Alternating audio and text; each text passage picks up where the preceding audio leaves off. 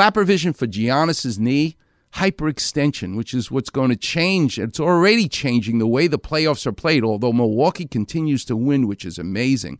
And I believe Giannis will be back because thankfully his MRI showed that he didn't tear his ACL, thank God, or his posterior cruciate ligament. But in order to hyperextend your knee, my best Clapper vision is a flip phone, right? Remember those before we had our iPhones? We had flip phones. They opened and they closed. There was a hinge. Well, that's how your knee works. It's a hinge. And hyperextension is taking the flip phone and opening it beyond the hinges.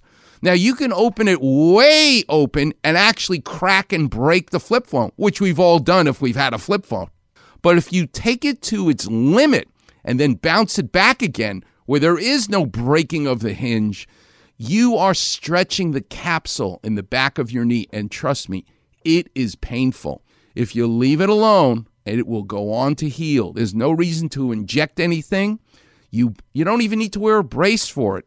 But it bleeds, it makes scars, and the best healer is our own body, and it needs to be left alone.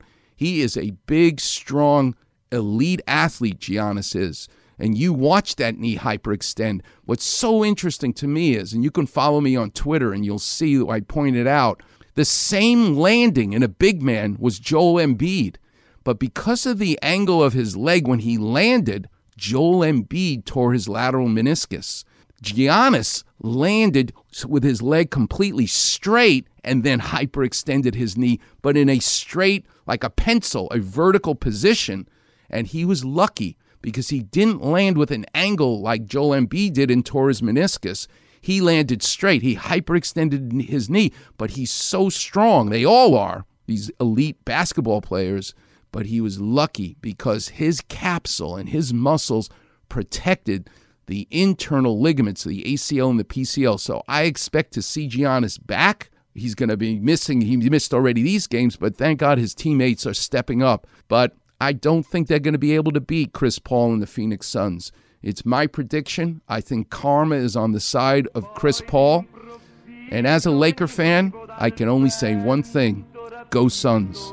Until next week, I'll see you on the radio. Cominciavo a volare nel cielo infinito, volare, oh, cantare. Weekend Warriors on Facebook. Didn't you get the memo? Quickly hear Clapper's crazy kitchen stories. Easily find different callers' aches and pain issues. Right, I get it. Search Weekend Warrior in the search bar and click on Doc's picture. Who are you again? Voila! Like, follow, and enjoy the Weekend Warrior Facebook page.